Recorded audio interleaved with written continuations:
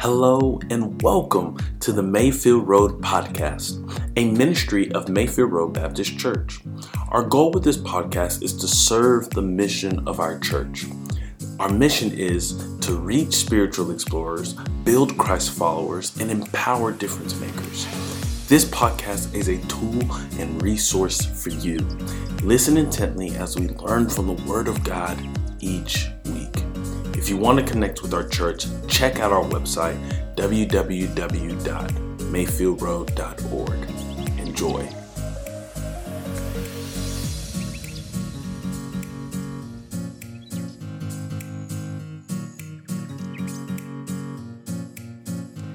Well, back when I was a missions pastor, one of the things that I would do every time we were getting ready to take a team overseas is I would go through a packing list of everything that you need to bring when you go on a trip.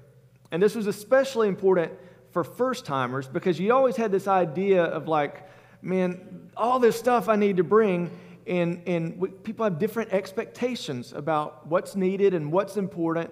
And when you go through the list, one by one, you'd find out that there's some things that people would want to bring that, no, you're not going to need that. That's really going to waste space. That's going to weigh you down. You don't want to have that with you. Or there'd be some stuff that they wouldn't think about, and, oh, dude, you're not going to make it if you don't have this. You better pack that in your bag. And we would go through the packing list one by one and say, this is what you need. This is what's important for you to bring. And it was really, really helpful as a team to kind of set our expectations together and to make sure that we were all on the same page and ready to go. Because we all kind of have that way of having our own expectations, and they can kind of sometimes lead us in a way that's not helpful. Well, if ever there was a people that were full of expectations and a lot of different expectations, it was the Jewish people at Passover. And when you come to Passover in Jerusalem, especially in the first century, you're talking about a city that is just filled up with expectation, and it's a buzz. The people came in and were looking forward to the celebration, the feast of it, but there were a lot of expectations beyond just having a good time and remembering what God had done in their past. And if you think back over what we've talked about in the last few chapters of Daniel, the last few weeks, you have a good idea why. Because the people looked back on those visions and they remembered God's promise that He was going to send a deliverer. And if ever there was a time they were ready for a deliverer, for rescue to come, it was in the first century when they've been under Rome's rule for about 100 years. They're ready to be released from all that. If ever there was a time for a revolution, it was at Passover, because that was when they remembered God's delivering their people from slavery in Egypt, and they thought, man, wouldn't that be cool if God did that again? We think He's going to. Daniel has all these prophecies, these visions, and most folks think that's going to be like 500 years until that happens. We're around that area right now. It should be right about this time. And so the people are excited about that. They're anticipating that every year. And this year, you've got all this extra buzz about this prophet from Nazareth. Folks have been talking about him for a while, but it just seems like more and more there are these expectations that maybe this Jesus of Nazareth, maybe He's the one that we've been waiting for. People are getting excited about that. They're talking about Him. For some, it seemed like hope was finally on the way. And so when Jesus and His followers are making their way into Jerusalem, for many of the people, this time, it just felt different. This year, it felt like something was going to happen. And so we're going to see how they respond to that. If you have your Bibles, go ahead and open to John chapter 12. And boys and girls, if you're following along in your One Big Story Bible, this is going to be on page 1077. Now, people would arrive in Jerusalem about a week ahead of time, ahead of the Passover, so that they were ritually pure and able to fully participate in the festival. And Jesus and His disciples are a part of this. The city would normally swell to double its size as all these pilgrims are making their way there and getting ready. And it's just like, it's like going to the Final Four or something. You have people running in, all excited about what might happen, what might be, what is going to come about. And people are flocking to Jerusalem. And then when they see or get word that Jesus and his followers, his disciples, are making their way there, when you factor that in with all the other expectations and all the things that they've been looking forward to, all that just has been building and building and building, well, they just have to let it out, their excitement. And so this is what happens. Look in verse 12. The next day, the great crowd that had come for the festival heard that Jesus was on his way to Jerusalem. They took palm branches and went out to meet him, shouting, "Hosanna! Blessed is he who comes in the name of the Lord. Blessed is the King of Israel." Jesus found a young donkey and sat on it. As it is written, "Do not be afraid, daughter Zion. See, your king is coming, seated on a donkey's colt." At first, his disciples didn't understand all this. Only after Jesus was glorified did they realize that these things had been written about him and that these things had been done to him. So as Jesus is making his way into Jerusalem, the people, they see him coming and they carry their hopeful expectations to him. You know, this happens, right?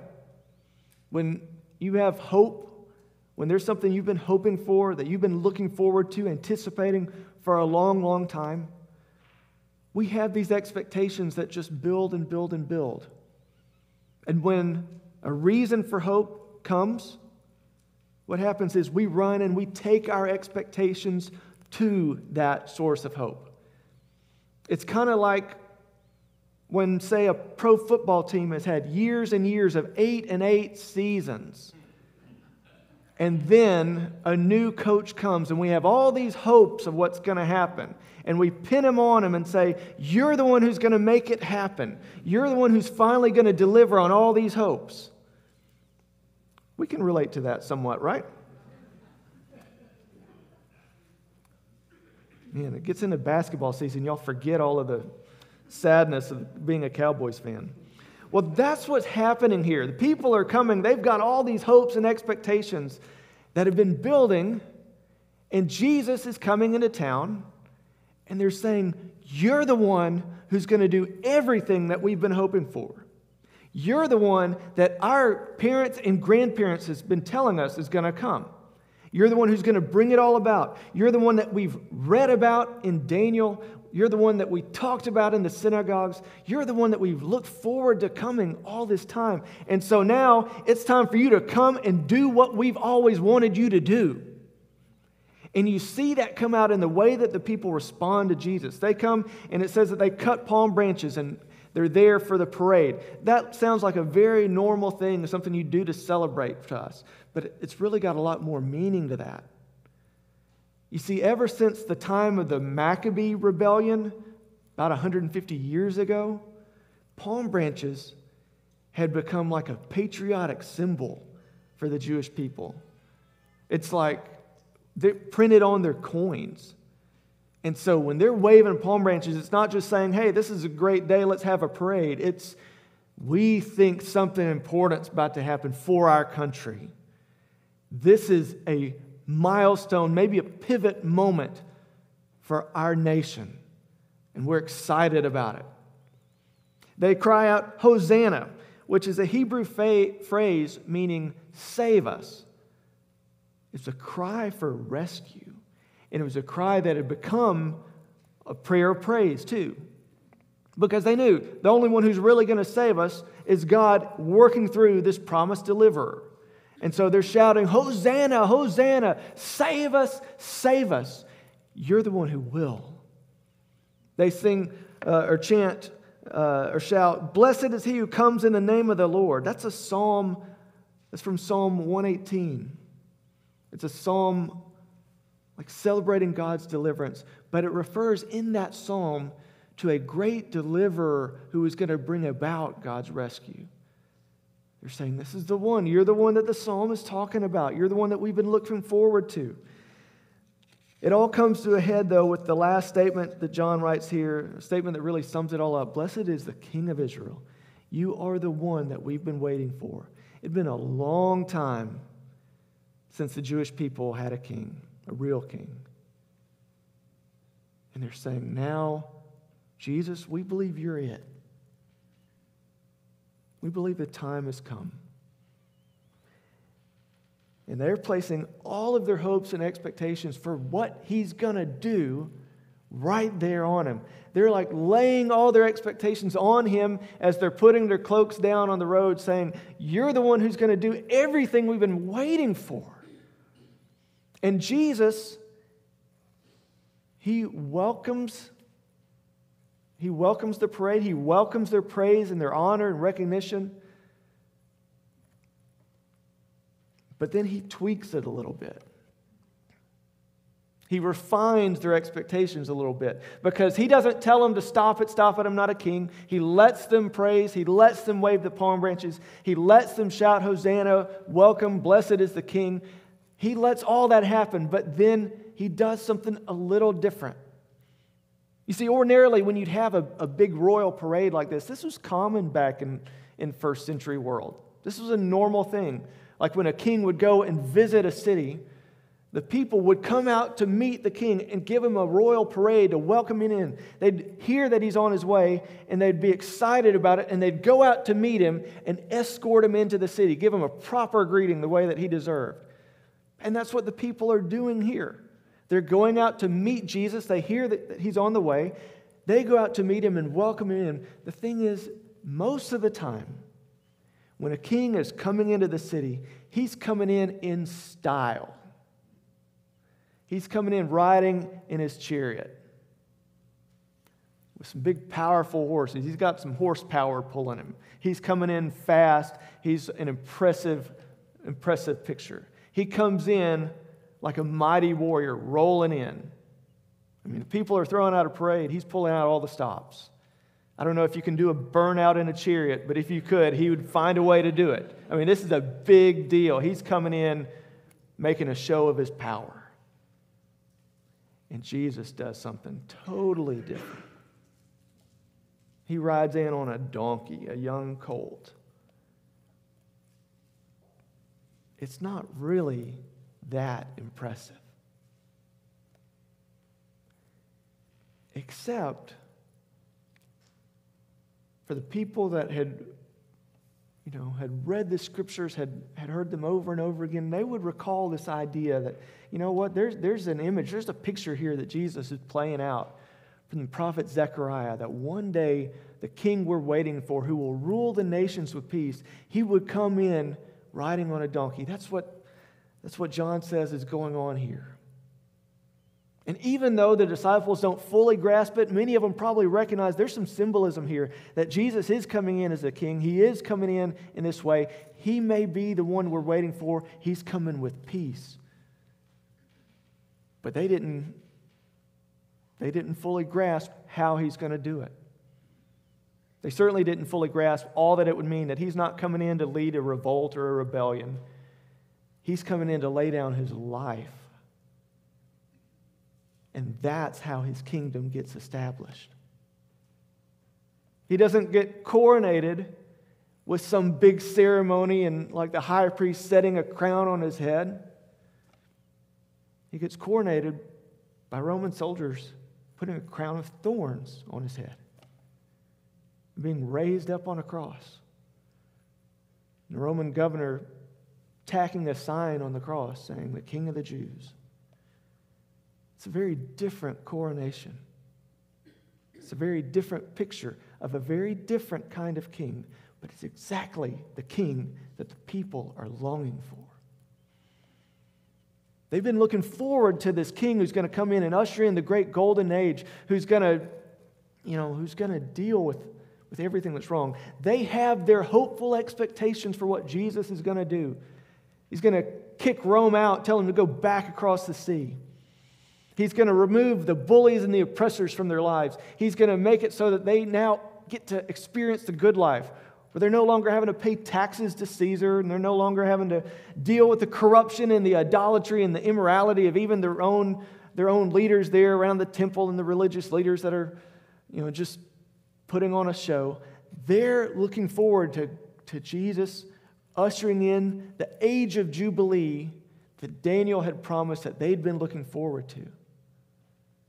And Jesus would do it, but he would do it in a way that was different. He would have to tweak or refine their expectations in some way. Because he was a different kind of king. As we follow this story, and as this story kind of sets the tone for us getting ready for Easter week, we want to participate in our own celebration, our own parade for Jesus. This really is the week that marks the absolute foundation of who we are as a people. If there's no Easter, there's no church. This is the foundation of who we are and what we look forward to and everything that we base our lives on as followers of Jesus. So we want to be a part. We want to be fully engaged in honoring Jesus and letting Him be at the center of our attention this week. And so one of the ways that we're going to do that this week, I would just encourage us, let's have time of soaking our mind in the story of Jesus. If you're on our email list or following us on Facebook, this week we're going to put out reading guides to follow the last week of Jesus, to look at what He's doing at each moment and just kind of relive His story and what He did that last week leading up to the cross. And that'll be a time for us to prepare our hearts, and that's a way for us to worship and honor Him throughout the week. But even as we celebrate Jesus as our King, even as we welcome Him and honor Him, we also need to have our expectations refined a little bit. You see, we come to Jesus and we have our own ideas too, don't we? We have our own ideas of what He's going to do and how He's going to work and when He's going to do what we've been asking Him to do and how He's going to bring it about. And it's like we have our own bag packed of everything that we want Jesus to do. We've got all of these expectations that we have, and we just are expecting Him to bring it about at just the right time, just the way that we want Him to. And a big part of following Jesus is learning that, sometimes He doesn't follow our expectations. What expectations have you been carrying to Jesus? Is it that He'll remove the stress that you've been carrying this last season?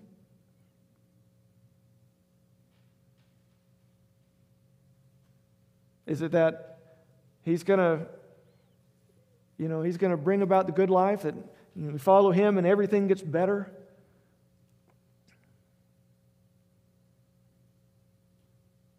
Is it that He's going to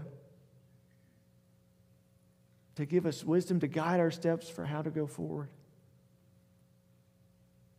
See, we all have these expectations, some of them that are right on target. Some of them that may need to be refined a little bit. Because we get real clear on what we want Jesus to do and how we want Him to do it and when we want it done. But if He's the King, He's the one who sets the agenda. Isn't that right? And it's absolutely true that He's the one who meets our expectation, but He does it in His way, in the right way, at the right time, with perfect wisdom and perfect love and perfect power.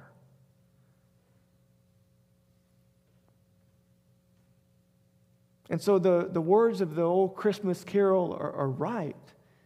The hopes and fears of all the years are met in Him, but we have to let Him meet them in the right way that He knows. We have to trust His wisdom and His guidance.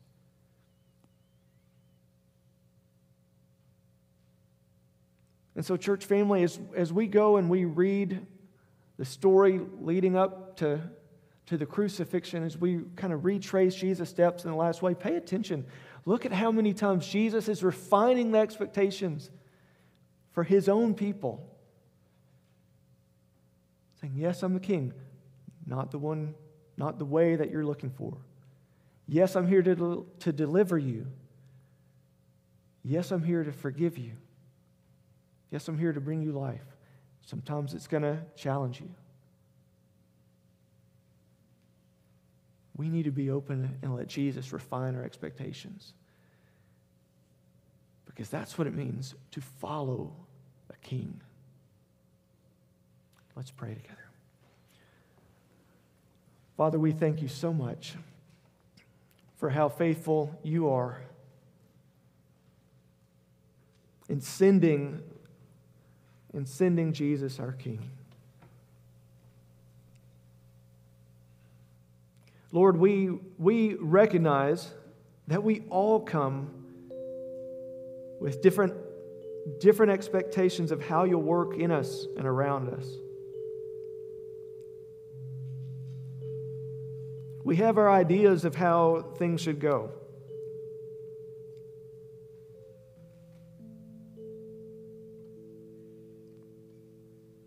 But in your perfect wisdom and your perfect love, you always answer rightly.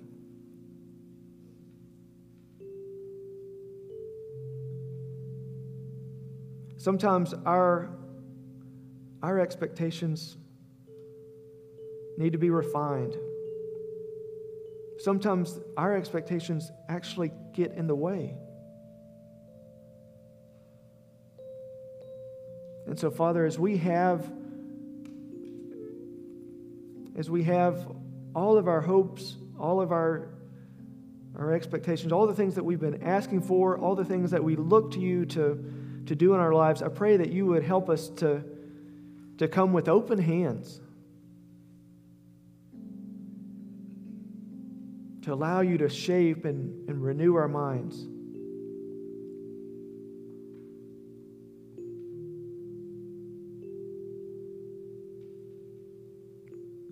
Lord, refine us so that we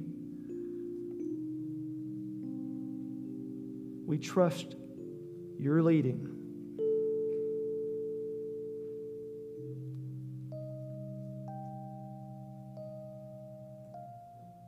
We thank you for what you've done, for what it means for us, and pray that as we prepare to celebrate Easter together, that you'd continue to shape us to be people whose lives are defined by you. We pray these things in Jesus' name. Amen.